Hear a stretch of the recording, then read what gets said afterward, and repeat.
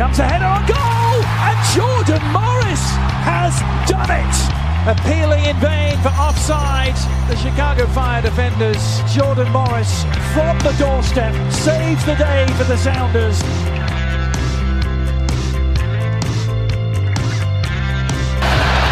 Cleared. A foot race the other way. Look who's running hard after defensively. Wayne Rooney, the net is empty. Big collision by the captain. That is unbelievable effort. Rooney putting one up. Acosta. Header. Goal. Hat-trick. Acosta.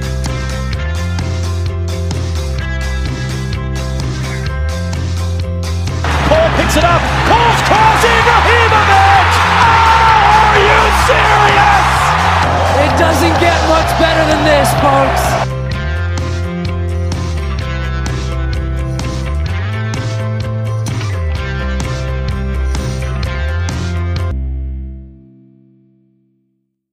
The Stateside Soccer Show with Logan and Jordan. Hello and welcome to the Stateside Soccer Show. My name is Jordan Wiegand, and with me, as always, is a man who may have made sure his cat's out of the room, Logan Stump. Oh, no, absolutely not. For the quality of content that she can create, I think I've started to actually put catnip all over things just to make sure that she knocks things over again. But no, I can't really promise that. Otherwise, it'd be really annoying. You'd get a lot of feedback if you're listening to the episode. You would just get a lot of meowing and scratching at the door because they would be very interested as to why I closed the door. So, no, unfortunately. So you're saying we might get a repeat? We might get a repeat. All right, so like behind me, I've got like the green screen. She's actually right here on the floor. Can you not do this today? Okay. So that was her. That was her pep talk. But I'm pretty sure she's getting ready to jump up here in like T-3 seconds. So the viewers can see her. The listeners just know that my cat, the impending doom, is just it's coming. Right. So that's what impending means. So. So if my set goes down again, I do apologize to Alex, and I'm just so glad that the Moon Tower guys took it so well. Like it. Oh yeah, they were pros. Yeah, it was unbelievable how well they took that. And Jordan, I could just see you kind of just shaking your legs, like, come on, anything but what just happened. Anything what just happened. It was difficult to get through. We put the clip up on Twitter. If people haven't seen it, the clip's also up on YouTube. It's also up on Facebook. I think it's on all of our spots. I tried to put it on Instagram, but it's too long, and Instagram wouldn't accept it. So I said, never mind, I'm not doing this. So, but it's up on Twitter. It's up on our YouTube. We have a playlist called Clips, and that's the first one on there. And then, Facebook has it under their videos under Stateside Soccer Show, at Stateside Show. So, we had some drama that didn't involve cats with Kellen Acosta, right? So we'll probably be talking a little bit about that after we do our interview. And what team are we previewing today, Logan? And who do we have? You kind of mentioned it. Yeah, we're going completely out of order. So we've got Inter Miami that we're previewing today. So this will be interesting. Huge roster turnover, Jordan. So I'm excited to see what Alex has to say. And we have Alex Windley on, and she's a journalist host. She does The Heron Outlet, which is a podcast. She is a soccer writer and analyst for the Lemon City Live, and then also World Football Index. So it should be pretty interesting to see what Alex has to say about a team that you and I are both so fascinated with just because of last year. I just remember, I think, very early on that our podcast dealt a lot with the sanctions. So kind of interested to see what happens with Inter here and what Alex has to say being on the ground there, because it's always fascinating to me what the insiders think of Inter. Yeah, it'll definitely be interesting. So let's go ahead and take a break, and then we will welcome in Alex. Hey, Logan. Hey, what's up, Jordan? How's it going? Are you a fan of things other than soccer? Sometimes. Depends on what it is. Are you a fan of the Marvel Cinematic Universe? Absolutely. Love Batman. Well, let me tell you, we have an MCU fan podcast called To the Infinity Saga and Beyond. And it even has some soccer in it this week. What? Yes. I welcomed Jack from the Final Third, Great people. who we've had on this show to talk Minnesota United and probably will have on the show again. And we decided, let's name a team of MCU superheroes and let's give them positions. We both chose a 4-3-3 and we picked some places. Now, we didn't just say, all right, Iron Man, striker. We made sure we had ideas on why they were playing those positions. So if you want some fun, take an hour out of your time and look up To the Infinity Saga and Beyond, an MCU fan podcast. And there will be some links to it in the descriptions. And you can listen to Jack and I fight with why we chose these heroes in the positions we chose them on. Sounds marvelous, actually. And we are back from our break, and we have Alex Windley joining us to talk some Inter Miami. How are you today, Alex? I'm good. A little chilly, but I'm hanging in there. For people that don't know, we were just talking about this, but yeah, you're in Miami. A little chilly for you is a little different for chilly for everywhere else. Yeah, she said chilly, and I think the Cincinnati's people, I think their ears perked up because of the skyline chilly. They're like, "What's that? Why are they talking about chilly?" So Alex, if you could just kind of describe like where people can usually find your stuff and like what got you kind of into writing or talking about Inter Miami. Yeah, so you can follow me on Twitter at AAW_1998. Initially, I'm in college for mass comm and journalism, and I played soccer all my life. So naturally, that was a marriage in heaven. So when I got the opportunity to write for MLS Multiplex around the early 2020, just covering Inter Miami, I jumped at the opportunity, and it's kind of grown from there. Like there's the Heron outlet that I've started with my colleagues, and it's just us trying to bring the best, analysis and commentary about Inter Miami because the South Florida landscape, it's not very soccer. They're soccer fans, but, the Heat and the Dolphins normally dominate sports. So, I'm just here trying to explain MLS and Inter Miami as best as I can with all the convoluted rules and whatnot. I was going to say, as a Dolphins fan, Yeah. I can speak to just the idea that just having a sports team that is functional has been kind of a problem in Miami since, LeBron left. But it's been tough. I mean, it's been tough for Miami fans. But I love following your stuff because I feel because there's people that can tweet, and then there's people that like almost like we do, where we're entertainment or we're mouthpiece. But I do feel like you provide good content, like original content, and I find it fascinating just because looking on the outside in, I can get a lot from your tweets. So if you guys aren't following Alex and you are a Miami fan, I feel like it's a great follow because I do feel like you've got great content and you're able to pull stuff up that not very many people can find, which is good. Yeah, thank you. It's journalism. It's a lot. I'm not gonna lie. Right. Even though I am part-time right now, it's a lot, but it's really rewarding. Especially covering Inter Miami. There's been lots of ups and downs, but it's rewarding and challenging, and I love every single minute of it. So I guess let's get into some of the retrospectives of Inter Miami. They haven't had too much of a successful season in any of the two seasons they've played, but just looking back at 2021 and finishing in 11th place, what do you think some of the positives and negatives were that you took away from there? Especially since, there's kind of been these whirlwind of changes of, two different coaches in 2 different years. And, do you see anything maybe going up here? Yeah, I think 2021, coming off that 2020 season, everyone just wanted Inter Miami to get it together. And we all thought that 2021 was going to be that year where, finally it clicks. We got rid of our old coach. We brought in Phil Neville. Maybe he'll add some stability. But honestly, it did just get progressively worse. And I think everyone saw how bad it got. There were multiple blowout losses. There were, players that didn't necessarily get along. The sanctions, of course, and it just went from bad to worse. And I think, this offseason, it shows that, these first 2 seasons, the roster was, everything was just poorly constructed. And yeah, 2021, it was just, laying everything bare in regards to that. So, yeah, but it's still incredible, everything that this club has gone through, from, just getting the expansion bid in the first place back in 2014, just trying to find a stadium site. It's just, no matter what Inter Miami goes through, these fans, they just want to see their team play. So, yeah, 2021, it was a bad year. It was a bad year, but I think heading into 2022, we see a different mindset and a different philosophy in regards to Inter Miami.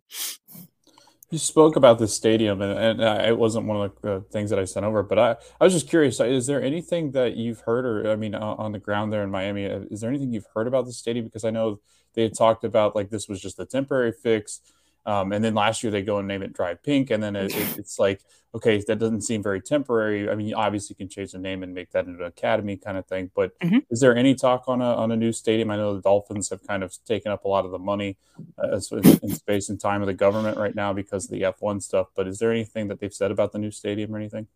Yes, actually, there was a report from the Miami Herald about a week ago where, basically Inter Miami and the city of Miami have come to an agreement as far as, just negotiations. Of course, they still have to vote on it. They need 4 votes they need 4 votes from city commissioners. One already said no, so it's still not a done deal yet. But I did read in that article, Mayor Francis Suarez said that they're going to try to get it a vote passed, within, well, going back to next week. He said in a couple weeks, so maybe soon, hopefully get that passed. And then Jorge Mas did say, he was quoted in that article saying that hopefully they can have shovels in the ground by late 2022, which is impressive considering the amount of obstacles this thing has gone through. So yeah, there is some movement on there, and I think, this club has gone through so much. Getting a stadium in Miami proper would just only,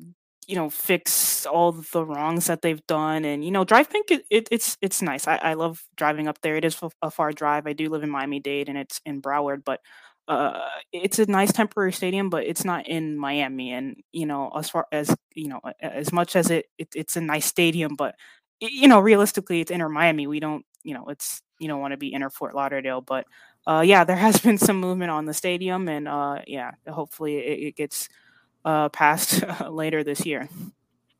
How far is that? Like, because I'm not familiar. I've never been south of I've never been south enough to like Miami, know. So like, how far is it actually out of the city, like drive wise? Not maybe miles, but like, how long would it take with traffic and all that? Oof. Well, from where I'm at, about 45 minutes, which is a decent trip. But if you were, say, in downtown Miami proper, it's about a 30-minute drive to get up to Drive Pink. Yeah, it's a trek, but it's all right. I love going up there. I was gonna say, I've been to 2 of the stadiums there. I've been to Miami Dolphins Stadium, the Hard Rock, and then I've also been to Marlins Park. And Marlins Park's in a really weird area too. Like they plopped it right down in the middle of a Cuban neighborhood. It was like, here, just put that there. Really? Oh yeah, it's wild. Yeah. It's unbelievable, like where it sits. And then again, like the Dolphins, I mean, it's plopped down right in the middle of an area. It seems they're all weirdly located. I know that the Heat, they've got the stadium downtown proper, but it's like it's really weird that Miami's had such an issue.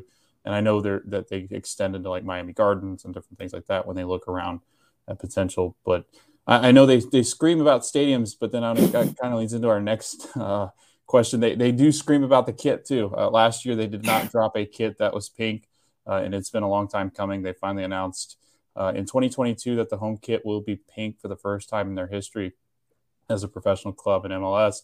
Can you kind of just speak to the I guess the outrage that was not having a pink kit, and kind of what it means for the fans going forward to have that pink where they identify it with Miami? Yeah, I think, Inter Miami coming into the league, I think everyone expected it to, naturally, pink colors, pink kit. Wrong. That didn't happen. And, honestly, it was utterly bizarre. uh, like I don't want to knock the previous kits, but I personally wasn't a fan of the all white kit. Yes, the Right. details were nice, but it was very plain, and the pink wasn't as vibrant as we wanted it to be. So it was a disappointment, even though the details were cool. But the fan. Just they've just been so elated that we've gotten an all pink kit now. Maybe not all pink with the shorts, but there's a pink kit now. It was a long time coming.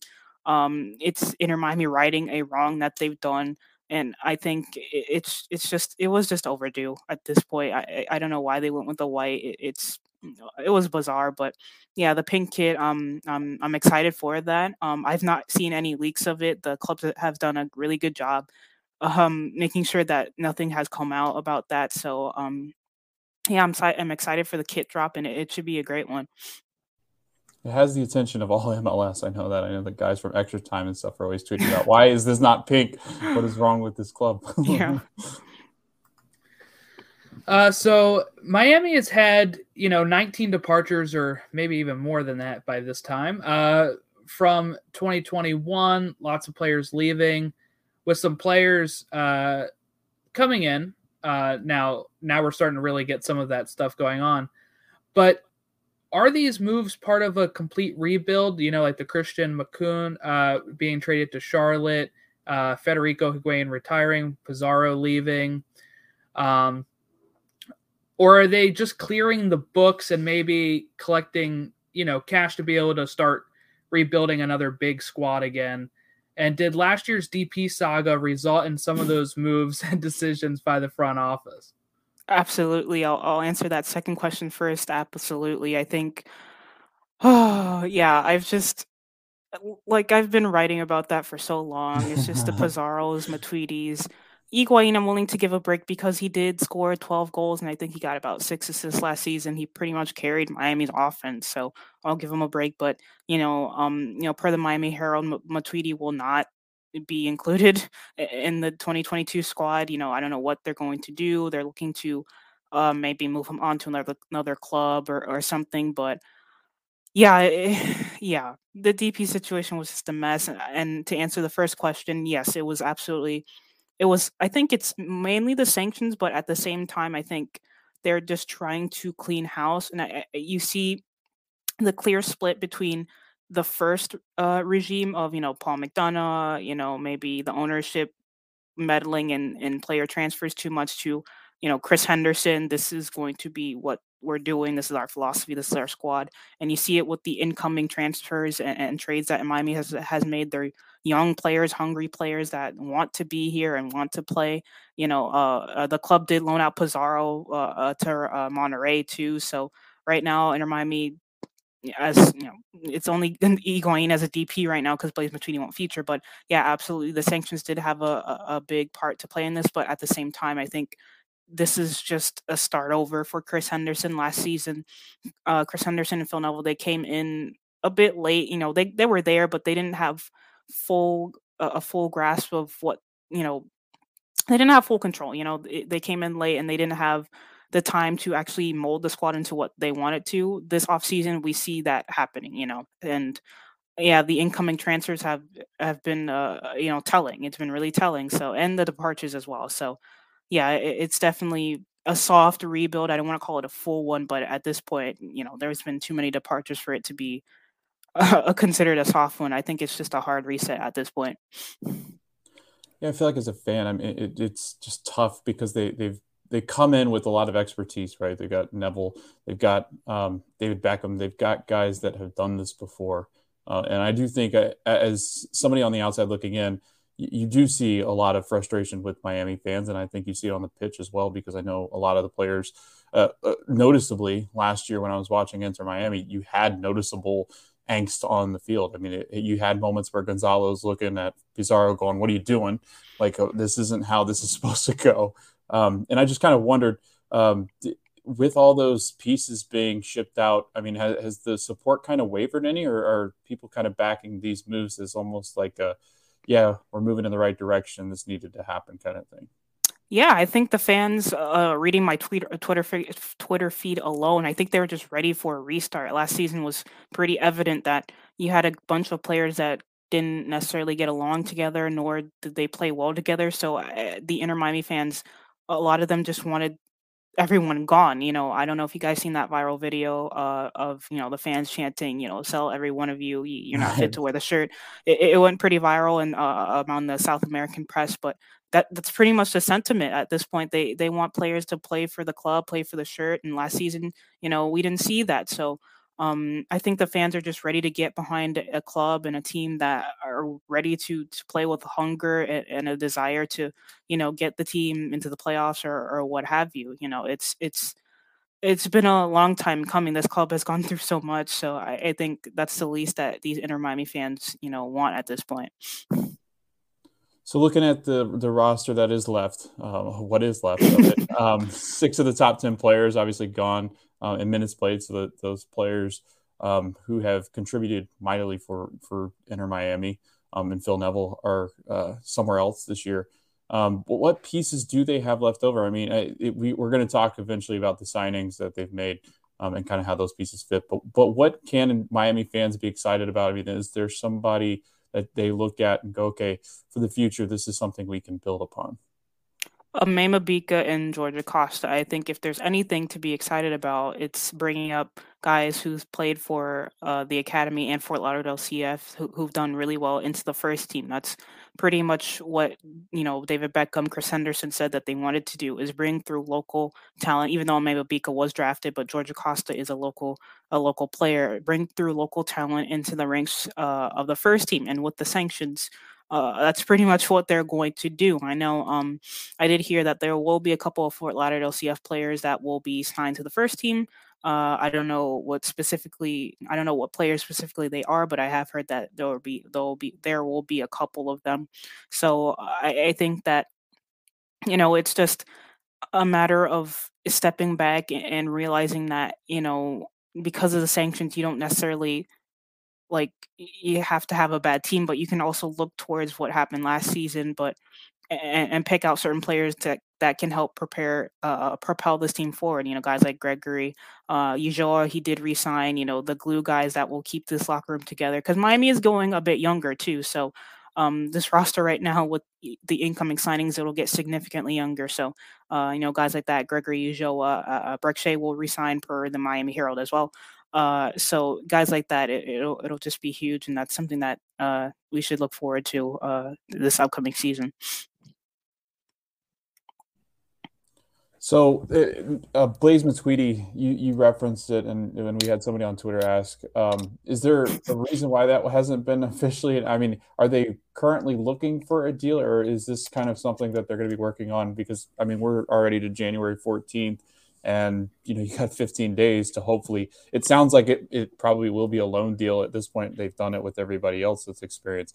But is there a reason for the club kind of delaying this? Is there concern that he might still be on the roster and the payroll when it's time to move on into February? And wasn't he saying he might retire too? I thought there were some reports of that as well. Yeah, I think with Blaise, it's difficult to move on a player like him. 35. He's regressed a lot since his Juventus days. I don't think any team would want to take him on a permanent, especially giving his salary and whatnot. But I have heard and seen reports that Troyes and France they may look to take him on.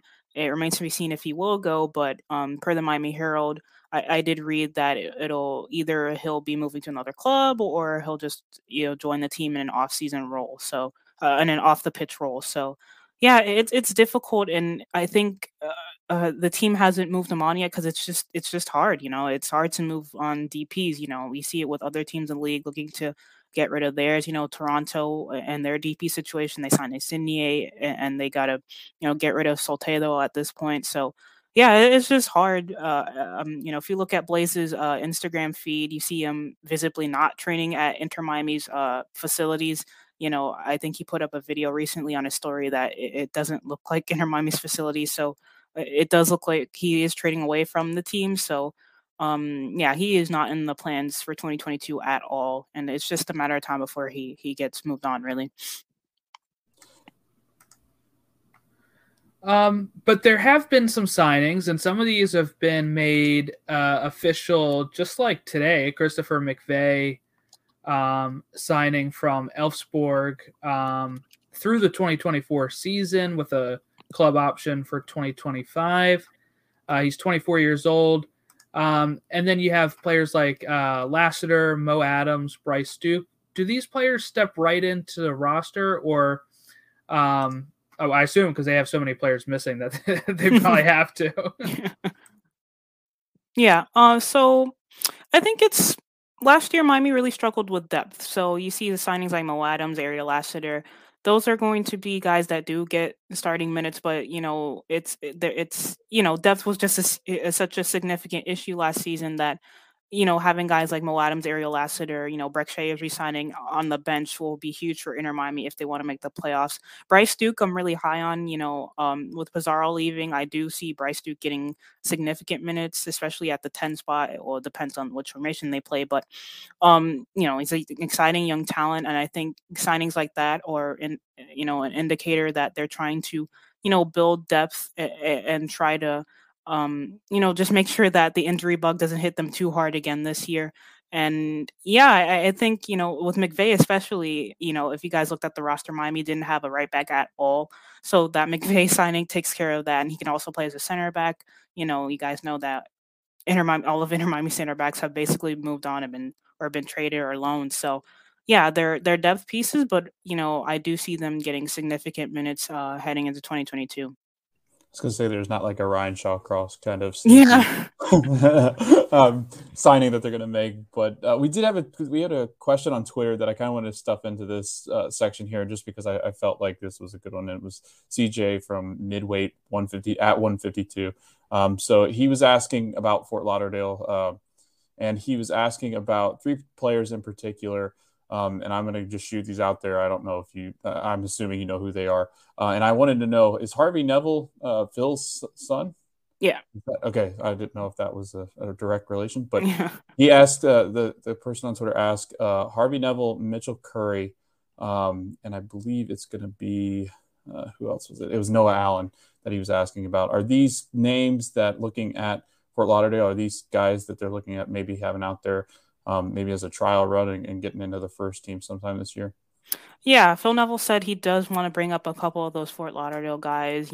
Harvey Neville, I have heard that they are trying to bring him into the first team too. Mitch Curry, I believe he's still in England, so his situation it'll depend, when he gets back to the States. Let's see how that goes. And Noah Allen, I haven't heard anything regarding him, but last season Miami did take a couple of Fort Lauderdale players to their season finale at New England, and Noah Allen was one of the players. So I hope that he gets to the first team, but I haven't heard anything. But yeah, Fort Lauderdale, there's a treasure trove of players down there. I watched every single game last year of them, and there's a lot of talent there. So it's only a matter of time before a couple of them get up. But yeah, I fully expect those three to be in contention.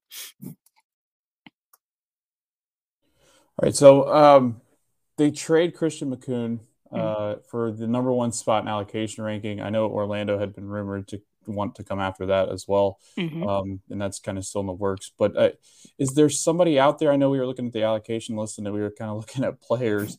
They're interesting names. I'll give you that. They are very interesting names, and if DeAndre Yedlin decides that his time is done in Europe and he wants to come back or wherever it might be, is there anybody in particular that they felt like they were targeting, or was this just kind of a collection of a spot in hopes that other teams maybe did have targets and they just kind of swept this up so they could get some money for that spot? Yeah, I haven't heard anything regarding that. I think looking at the list alone, there isn't any player that I don't think Inter Miami would take. There are a couple of wingers, Jefferson Savarino, Pity Martinez is on there, but those are like Pity is not gonna happen. But yeah, they could very well just trade the allocation spot. Like you said, Orlando was interested. Inter Miami could hold them for ransom basically if they really wanted the spot and get more allocation money or whatever MLS mechanism. So yeah, I haven't heard anything regarding which player, but they're definitely going to do something with that spot. They wouldn't have traded Makoun else they wouldn't have traded him if there wasn't a plan there. So Okay, so we've kind of mentioned it before about rebuilding with a player like Higuain. Can Miami service Higuain, who had, like you mentioned, 12 goals last season and maybe around 6 assists? And if not, how much longer do you think he stays with Miami? Do you think this is like his last run here with them? Because he is kind of getting up there in age as well. Yeah, I think this year's Higuain's last year on his contract, so I haven't heard anything about him renewing or whatnot. He could retire. We don't know. He could move to another club. We don't know. But yeah, it's his last year, and I don't think he'll return. But as far as building around Higuain, I think you see with the acquisition so far, Emerson Rodriguez, who is a Colombian winger out of Colombia. He's a really good crosser of the ball. Last season, Higuain didn't have much service, so bringing in guys like that will just help get the best out of Higuain. He's capable of scoring in MLS. 12 goals is it's not it's not easy to do. So getting players in like that to basically play with and around Gonzalo will only help Inter Miami, because right now, I know Leonardo Campagna, he hasn't been announced yet, but right now, Higuain's the only pure out and out striker on the roster. So if Inter Miami want to be successful, it's get the best players to surround Higuain and you basically feed him to try to score goals. And do you think he is like going to be more bought in this year than some of what we had seen last year? I know there was a time where he kind of struggled at first. He thought it was going to be a little easier than it was. And then he started scoring more. Do you think he's like fully bought in going in this year? Yeah, actually, Okay. there's a report in the Miami Herald that did say that he's been working out and seems extraordinarily motivated this season. So, that's only good news for Inter Miami. I don't know if you guys heard that interview he did where he thought coming to MLS and it'll be a cigarette and a bit of a walk in the park. But that report they did say that he was pretty motivated, and hopefully that translates to good form on the field. Yeah, see, it was good last year, and I know they had lost their mother, because I know he'd missed like the Union game, because Jordan's a Union fan, and we had, it was around that time where he'd lost his mother, and both the Higuains were absent for some time. But it did feel like when Federico was there, it did kind of give Gonzalo more of that, I guess, that chemistry building off of each other. And kind of understanding how to play with one another. But it did there. He was the one. I mean, you see it every once in a while with attacking players, but he really did. I mean, just the body language last year seemed to be off most of the time with Gonzalo. It seemed like he was angry. He'd look around and just kind of wonder, what am I doing here? Why do I have these people around me, and how are they helping me grow and be successful in this season? It just seemed like he was a little bit off this year or last year. So it's good to see that he's motivated to kind of take some of these younger guys and hopefully go out with one more year, kind of motivating these young guys to come up. Yeah. So regarding that, I think it's really funny because you guys saw the chemistry on the pitch. There was drama. Basically, I don't know if you guys saw Pizarro. Before he left, he was liking tweets indicating that they don't get they don't play well together. They don't work well together, and it was just it was a lot. And like you said, when Federico was on the pitch, Gonzalo did play a bit better. And I also think that has to do with Federico being more of a pure creative 10 than versus Pizarro being like a shadow second striker type of number 10, I guess. So and the loss of their mother, it definitely hurt. I looking back at some of the quotes that he said during, post-match conferences, of course that affects you and that affects your mental health, and, in turn that it affects his form. So if he was, not completely in it, obviously, it's because he lost, his mother, and it's difficult. So, you have to give, players are human too. So you have to give them a bit of slack, in regards to that. So, but yeah, come 2022, he's fully motivated, he's fit, and hopefully that can help propel Miami on to hopefully a playoff spot.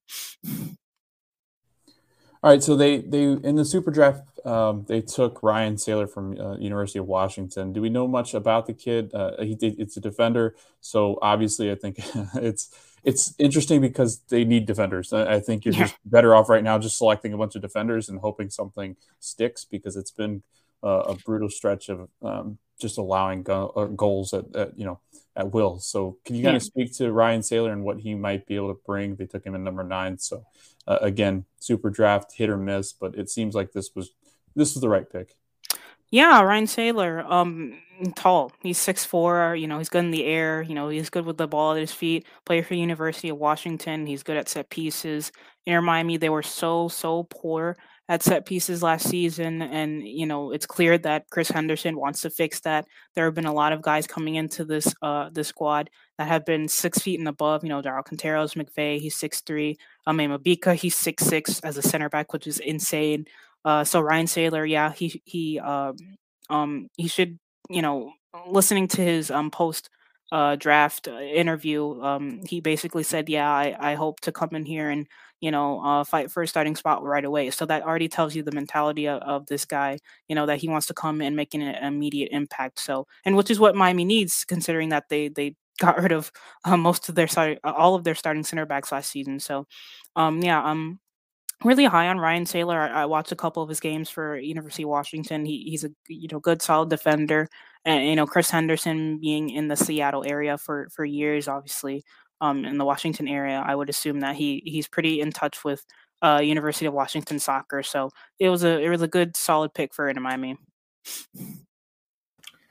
So it's being reported that they're close to signing Jamaican national team defender Damian Lowe. You mentioned the Ecuadorian Leonardo Campana.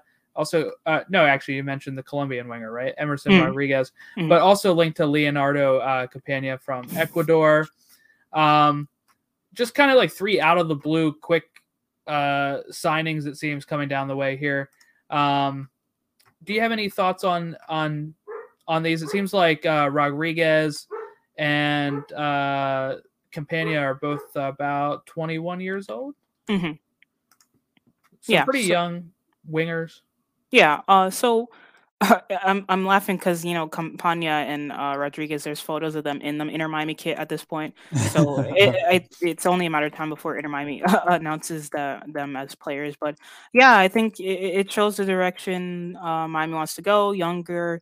Phil Neville specifically said, it's a young person's league, MLS. I want it to get younger. And you see that with Campana and Rodriguez. And, there's Damian Lowe, of course. He's not old, but he's still, I believe he's 28. So, these are signings that were needed. Like I said earlier, there's no one to back up Higuain, and signing a 21-year-old Ecuadorian international is huge. And with Emerson Rodriguez as well, coming from Colombia, he's a real crafty winger that should fit perfectly in what the club wants to do. So, and Damian Lowe as well, he's got that experience. He's also super tall. He's quick as a defender, physical, and it'll fit what Inter Miami wants to do. So this offseason, it's been Miami they've hit it out of the park with their signings so far. So hopefully that can translate on to success on the pitch. Do we know if either of these three are they all like TAM players or like under 22 DPs, or do we know what they fall under? Yeah, I think Rodriguez would be a TAM player, maybe under 22. I have to double check, but his transfer fee will be around 2.5 million. So like I said, MLS rules are kind of switching up every day, so I'd have to go and double check. But yeah, they should be TAM players. Inter Miami cleared a lot of space just with Shawcross retiring, LGP gone, Figal gone, Pizarro gone, Matuidi going to be gone. Lewis Morgan trade, they've cleared up a lot of money and wages. So you see the players that are incoming reflective of the wages that they've basically pushed away. So it's going to be interesting. It's going to be interesting, but as soon as Inter Miami announced that, I will look at the finer details and see if they are under 22 players, TAM, what have you. I think it'll be interesting, Jordan, because I sent you that article today where the next league or whatever it is that they're calling it, MLS Next Pro. Yeah. So when they dropped that today, Jeff Ruder wrote in The Athletic that basically you get, I think it was 7 international spots. roster spots in that program. You also don't have to worry about the payroll. You can pay them as much as you want. You can kind of keep players there and don't have to worry about so much as far as transfer fees to keep younger players. So it'll be interesting to see because obviously these clubs know more than we do at this point, where they're going to be looking at, okay, well, these players fill in this requirement, so this is why we're doing this. And again, like you said, Alex, I think it's just the transparency with the league is just mind-boggling at times. You kind of have to just guess at what people are. And if MLS.com just posts something, then obviously we just assume it's true, because it does seem like the league does kind of struggle keeping things transparent. Yeah. It is pretty crazy, honestly. Yeah. So the last question, Jordan, do you want to ask it? Because I know you like to ask the This question. is my favorite question all the time. I'm going to leave it alone. So our favorite question we always ask is, what would be a successful season for the club? So what would be a successful season for Inter Miami in 2022? Is it playoffs? Is it just looking better than last year, playing better? Like, what is the benchmark that we're looking at? Playoffs. I think missing out on the playoffs last season was more than a disappointment. There was, if you guys saw, they tried to make a run late in the season, but those losing streaks just absolutely kill you. So I think success this year for Inter Miami is making the playoffs, whether it be the 7th, 6th, 5th seed. I don't expect them to be, challenging for a Supporters Shield or anything like that. I think it's just, get to the playoffs and, see what you can do. I believe NYCFC, although they do have a better squad than Miami, I think they were the 4th seed and they ended up at MLS Cup. So, I think at this point it's just get in the playoffs and see what you can do. Anything less than that would, it would be a failure not making the playoffs. I know that this is a more a rebuilding year, but Chris Henderson, Phil Neville have said that they still want to be competitive. So playoffs is definitely the goal. Yeah, and NYCFC were actually out of the playoff hunt for a bit, where they had fallen out near the end of the season and had to come back into it. So it's crazy how that can affect that's MLS, I guess. Yeah. A few results go your way, you're in the playoffs, and you're lifting the cup. Yeah. Crazy. All right. Well, where can, if you want to replug everything, where can people find all of your work at, Alex? You can follow me at AAW_1998 on Twitter. I write for the Heron Outlet. I cover Inter Miami for them. You can see all my work on my page. I'm constantly tweeting, retweeting stuff, just calling attention to news that people have not seen, reporting some stuff.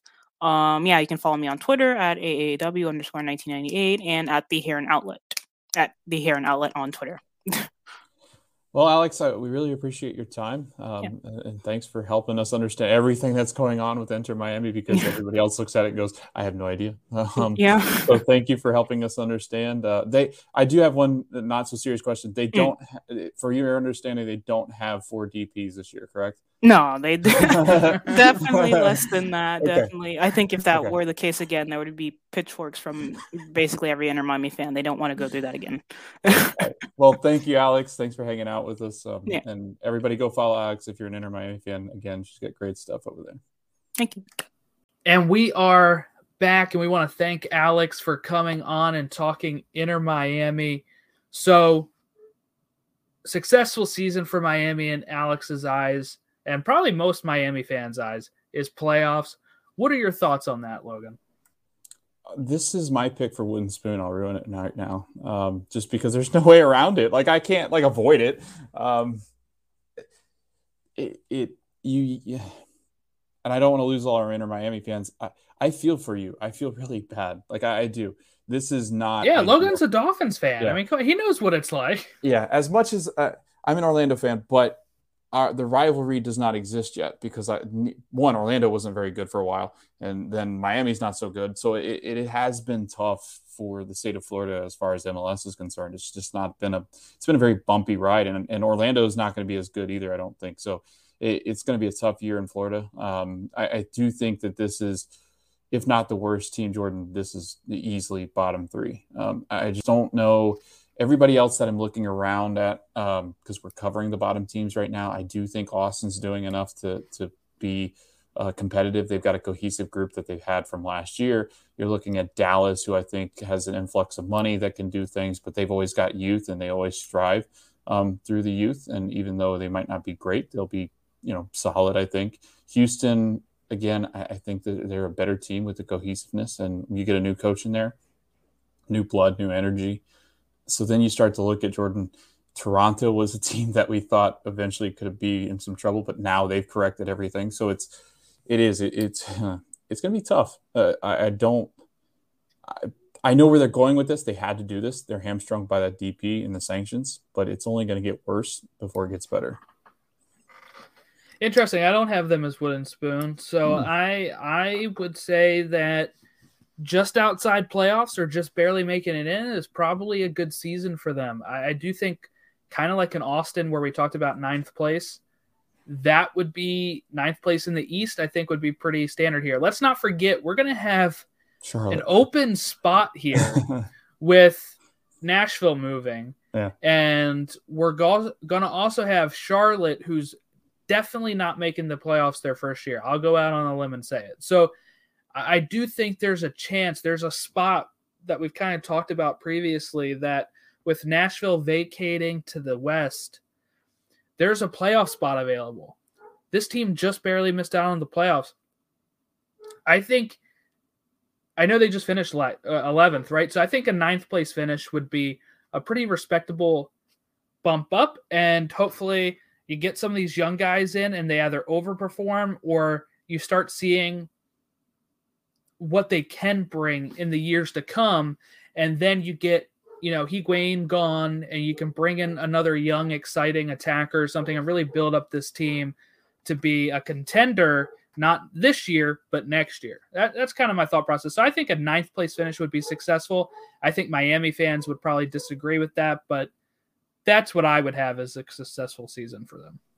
I mean, so I got a question for you then, and maybe I'm wrong, but who are they better? I mean, Chicago. They're better than Charlotte. They're better than Chicago. Yeah. But everybody else, I would argue Cincinnati is going to be better than they are this year. We'll see. I know Cincinnati stole most of the Union's front office and one of their assistant coaches. But look, Josh Wolf was a very highly touted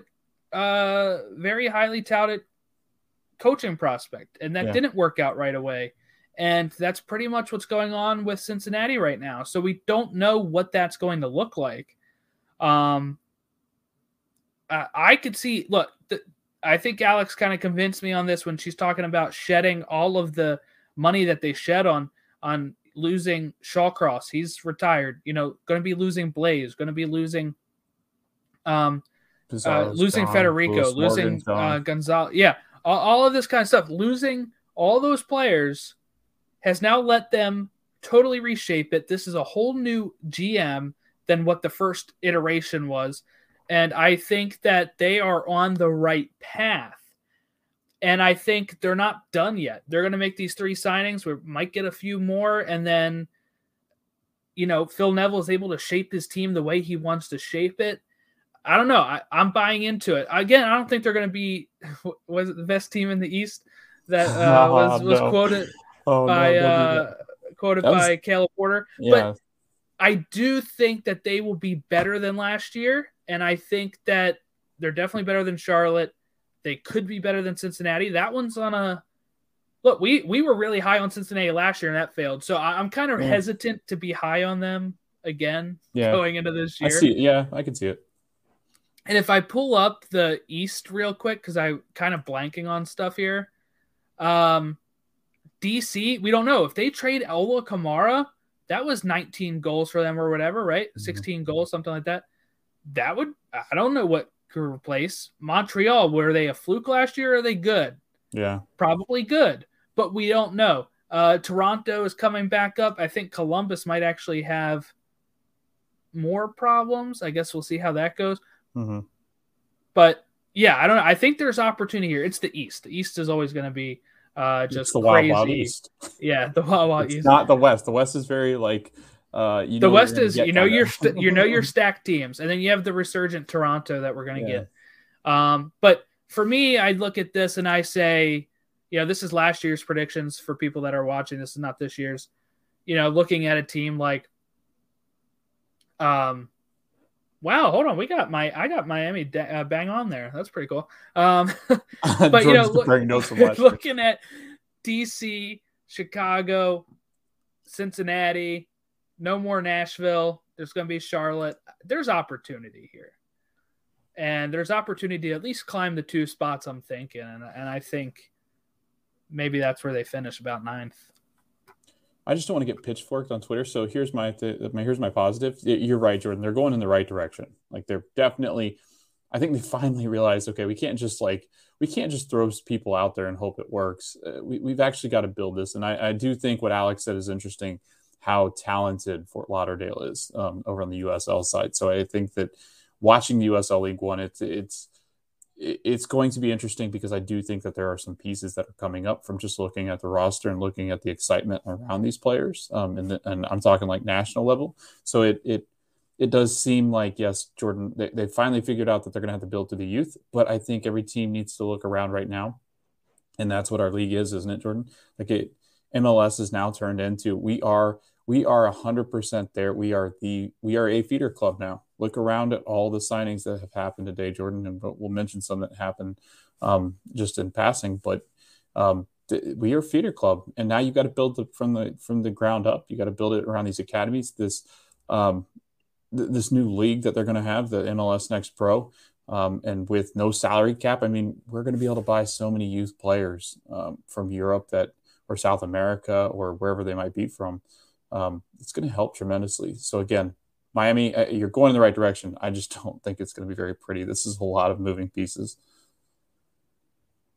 We mentioned it before we had Alex on, the drama that happened on Friday, January 14th, as LAFC get Kellyn Acosta via trade. They send 1.5 million GAM. But Kellyn Acosta came out against this on Twitter. And the reason why is because I guess some of the sources inside were trying to paint this a different way than,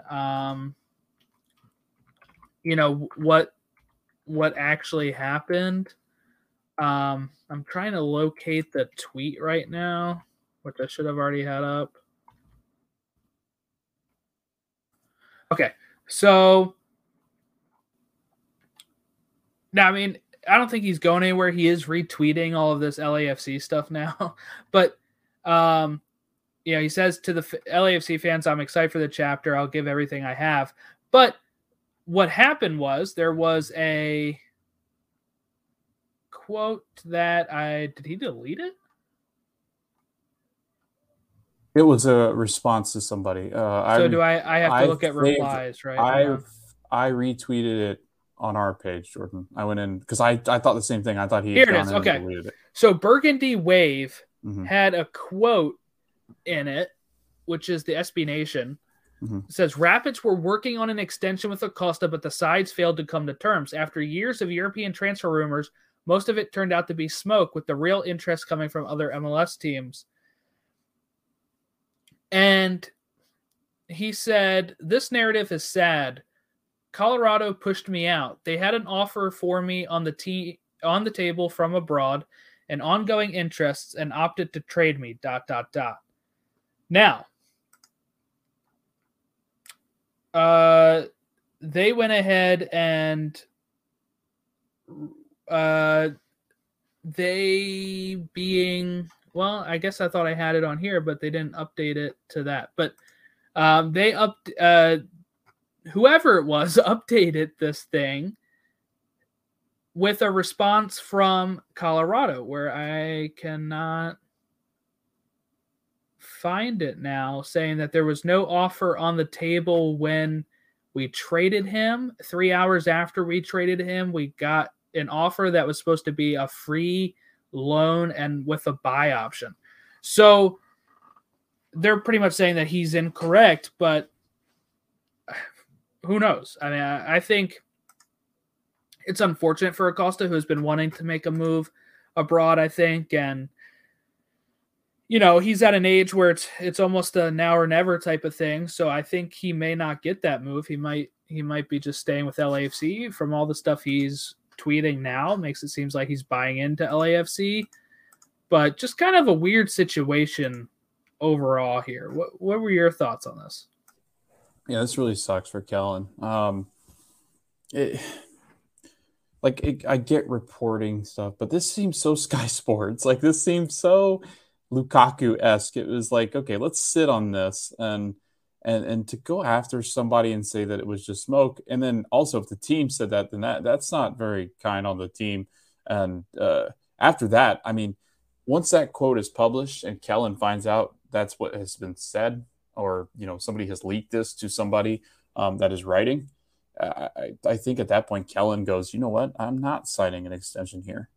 This is a horrible narrative. I'm trying to make a path for myself in Europe, and this is going to probably delay it for a year. Like, I feel like this is going to delay it. He's got to go play in LAFC now.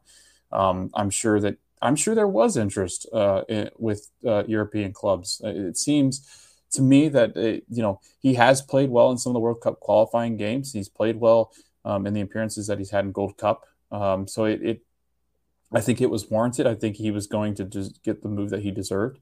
And it's just too bad that this has come out and then they go and trade him.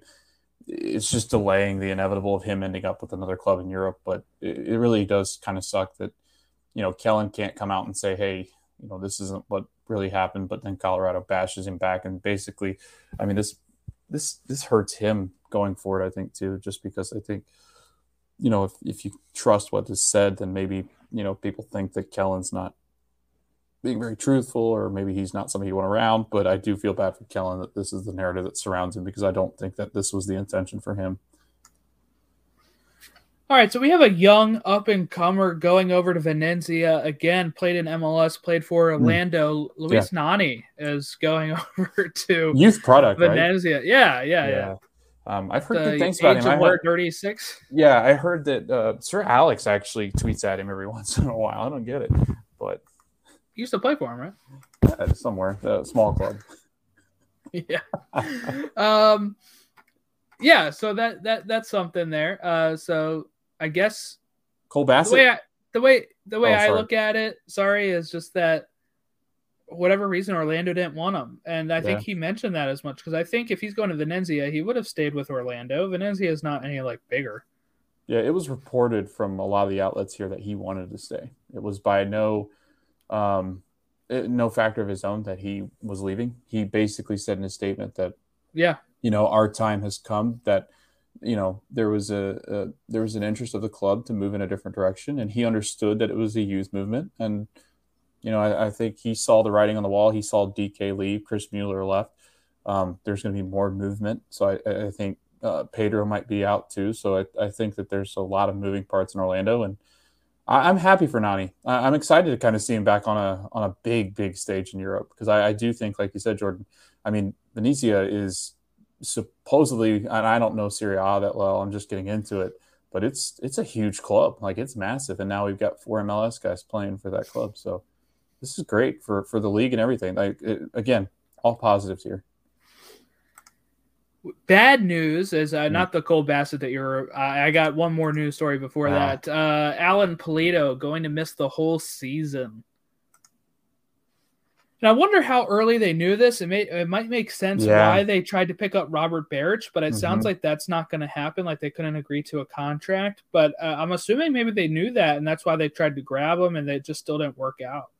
Yeah, I know Baji had been linked to him too, to them too, before he went with Cincinnati. And then I know that they were looking at guys like Rios from Nashville. I mean, they were looking, which is weird, Jordan. I think you're right. Like, this seemed very odd. Like, this seemed like, okay, we knew this for quite some time, and now it's another thing, Jordan. We can talk about it on here because we cover U.S. men's national. This really hurts Mexico, because he was trying to get into the side healthy, and with Raul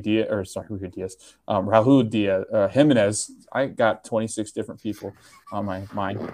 Thank you. With Jimenez not knowing, what could come of him with his head. They had concerns because they thought Pulido could be off the bench, a good spark for them. So that's a bummer. I really wanted to see him healthy.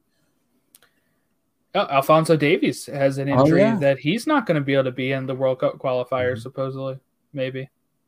Yeah, and you and I talked about this. This with the way Panama's playing, this could be. I mean, you're going to get to see a lot of the Toronto fans are on Twitter talking about how they could handle an absence of somebody like Alfonso.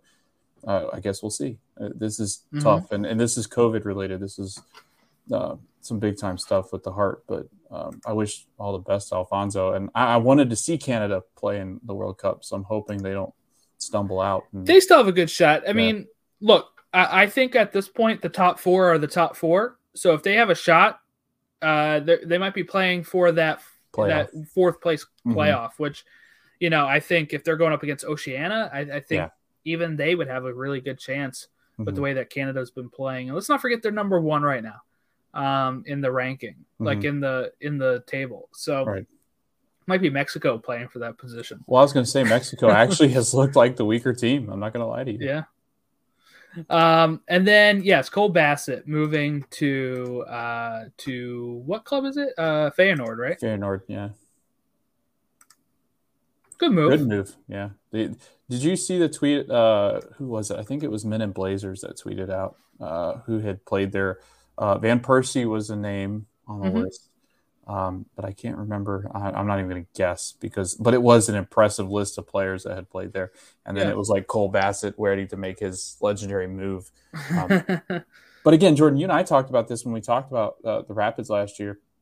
We thought that he could be one of those guys in 2026, right? That we thought this guy could be the big part of that midfield. Could you imagine if he starts to play well and he kind of files in next to Weston McKennie, who's in probably the best form of his life right now, and the way that Tyler Adams has played in the midfield, and you're just stacking up that midfield of good players. But this is a great move, and that's a league you want to be in if you're going to try to get into a bigger league after that. So good move for Cole. Doyle called it. Doyle's like, how come nobody's come after Cole yet? Rough for the Rapids, though. We'll save that for our preview, but they're losing some players. They're regressing. Them and RSL. Yeah, but I mean, specifically, Colorado already had the lowest payroll, and they're already shipping out some of these players like Kellen Acosta and Cole Bassett and trying to figure out where they're going to be. Nomley's gone too. Yeah, where they're going. Yeah. Are they going to bring in some people, or are they just going to be cheap? That's something we don't know. 2 weeks left. Well, 2.5. First, till training. I mean, like what the Union posted their 2 weeks till training. Yeah, the Union posted their schedule. They start preseason games February 3rd, I think. So, because end of February is the season starting. So I mean, we're close. We're close. That's why we're pumping these out. We recorded this on Friday. You're probably hearing it on Monday. But again, we just want to thank Alex for coming on. And anything else, Logan, before we get out of here? I did want to. I know we don't like to speculate things here, but Jefferson Soteldo looks like he's on his way to Tigres. But in return, instead of it just being a loan, it looks like it's going to be a player swap for Carlos Salcedo, which is a huge move. He played here before. Jordan, can you help me? Was it RSL that he was with before when he was? Yeah, here? I believe it was RSL. Yeah. Yeah. And I watched him I watched him play with Tigres, and this is kind of fun. But I was watching Liga MX, and I was watching them play, and I was fascinated because when he did score an equalizer, it was like the 87th minute or something, 88th minute. He scores this equalizer where he kind of just bounces one off a bicycle kick, and it bounces through and goes in.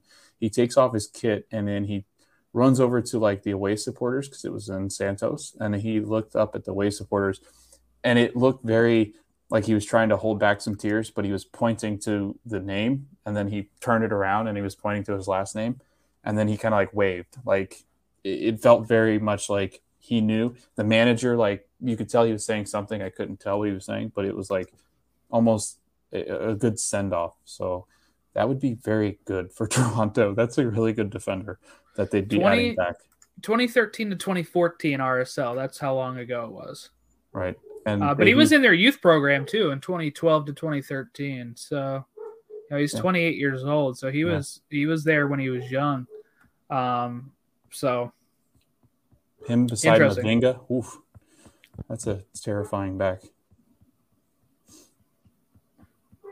Yeah, he used to have issues with Garth Lagerwey. That's what made him leave. So I guess we'll see how it goes with him going to Toronto now, if that's the rumor. But what do we got this week, Logan? What episodes are coming out this week? Because I've lost track. All right, so we're still coming up with days for all of them but one. So we are still in flux with 3 people. We're going to have, if all things work out well, this is the rundown. We're going to have John Arnold, and he is going to come on and talk FC Dallas because he covers them for the Striker Texas, and he has a podcast that I think he does with Grant Wall. I believe it's CONCACAF or something like that. I could be making that up at this point, but and then we'll have CLT FC Fan TV. They cover Charlotte, so hopefully we'll get our Charlotte people on next week. That'll be between Tuesday and Thursday when we record that, because that's the time period in which they gave. And then we're going to have Andres back from the Foxtrot, and he's got a person that he's bringing along with him. His name is Tony, so he does work with Tony. I believe they also do. They still do that Foxtrot like newsletter that they've constantly put out, Fox in the Box, and you can sign up for that, which is really great, and they support Houston, so that'll be fun to have him on again. And I know that he was working on getting press passes last year, so it'll be interesting to see if he's going to be able to cover the team this year because of COVID last year. I think it was more difficult. And then Monday for sure, Jordan, we're going to have on Fabian Renkel. I believe that's how you say it. And he covers San Jose Earthquakes, and he covers the team on Tectonic Takes, which is a San Jose podcast. It's got quite a bit of following, so I know a lot of people know him from all over Twitter because he's constantly interacting with different fan bases too. So really long run on names, but it's a busy week for us. Got a lot going on, and then we're supposed to have Todd on for Philadelphia Union sometime soon. So if you want to follow us on Twitter at Stateside Show, Instagram at Stateside Show, Facebook.com/Stateside Show, or email us statesideshow@gmail.com. Oh, I don't know if people are fans of us or not, but if you are, there is a link on the link tree if you want to buy some merch with the Stateside Soccer Show logo as well. I got some. I got a magnet. So I'm hoping to get a shirt. But we have stoppage time shirts that we have. But I also made those are on the shop as well, along with all of our other podcasts. So if you're interested in any of those, you can get a nice little shirt or sweatshirt, or it's through TeePublic. So you can pretty much get that design on anything, like a mug like Logan's holding. That doesn't have our logo on it, but it could. So you can go ahead and check that out too if anybody's interested. But yeah, so go ahead and give us a follow, give us a review if you would like as well. That'll help other people find our show, so more people can hear Alex and all of our fantastic guests that we have each week. But I am Jordan Wiegand. He was Logan Stump, and we'll catch you next time. Kamara throwing his body in. It's going to fall for Ibrahimovic. Oh, come on! Thank you for listening to Stoppage Time Soccer Show. We hope that you continue to listen to our show as we recap the U.S. men's national team, Americans abroad, MLS, USL. This is Stateside Soccer Show presented by Stoppage Time Soccer Show. Have a good one.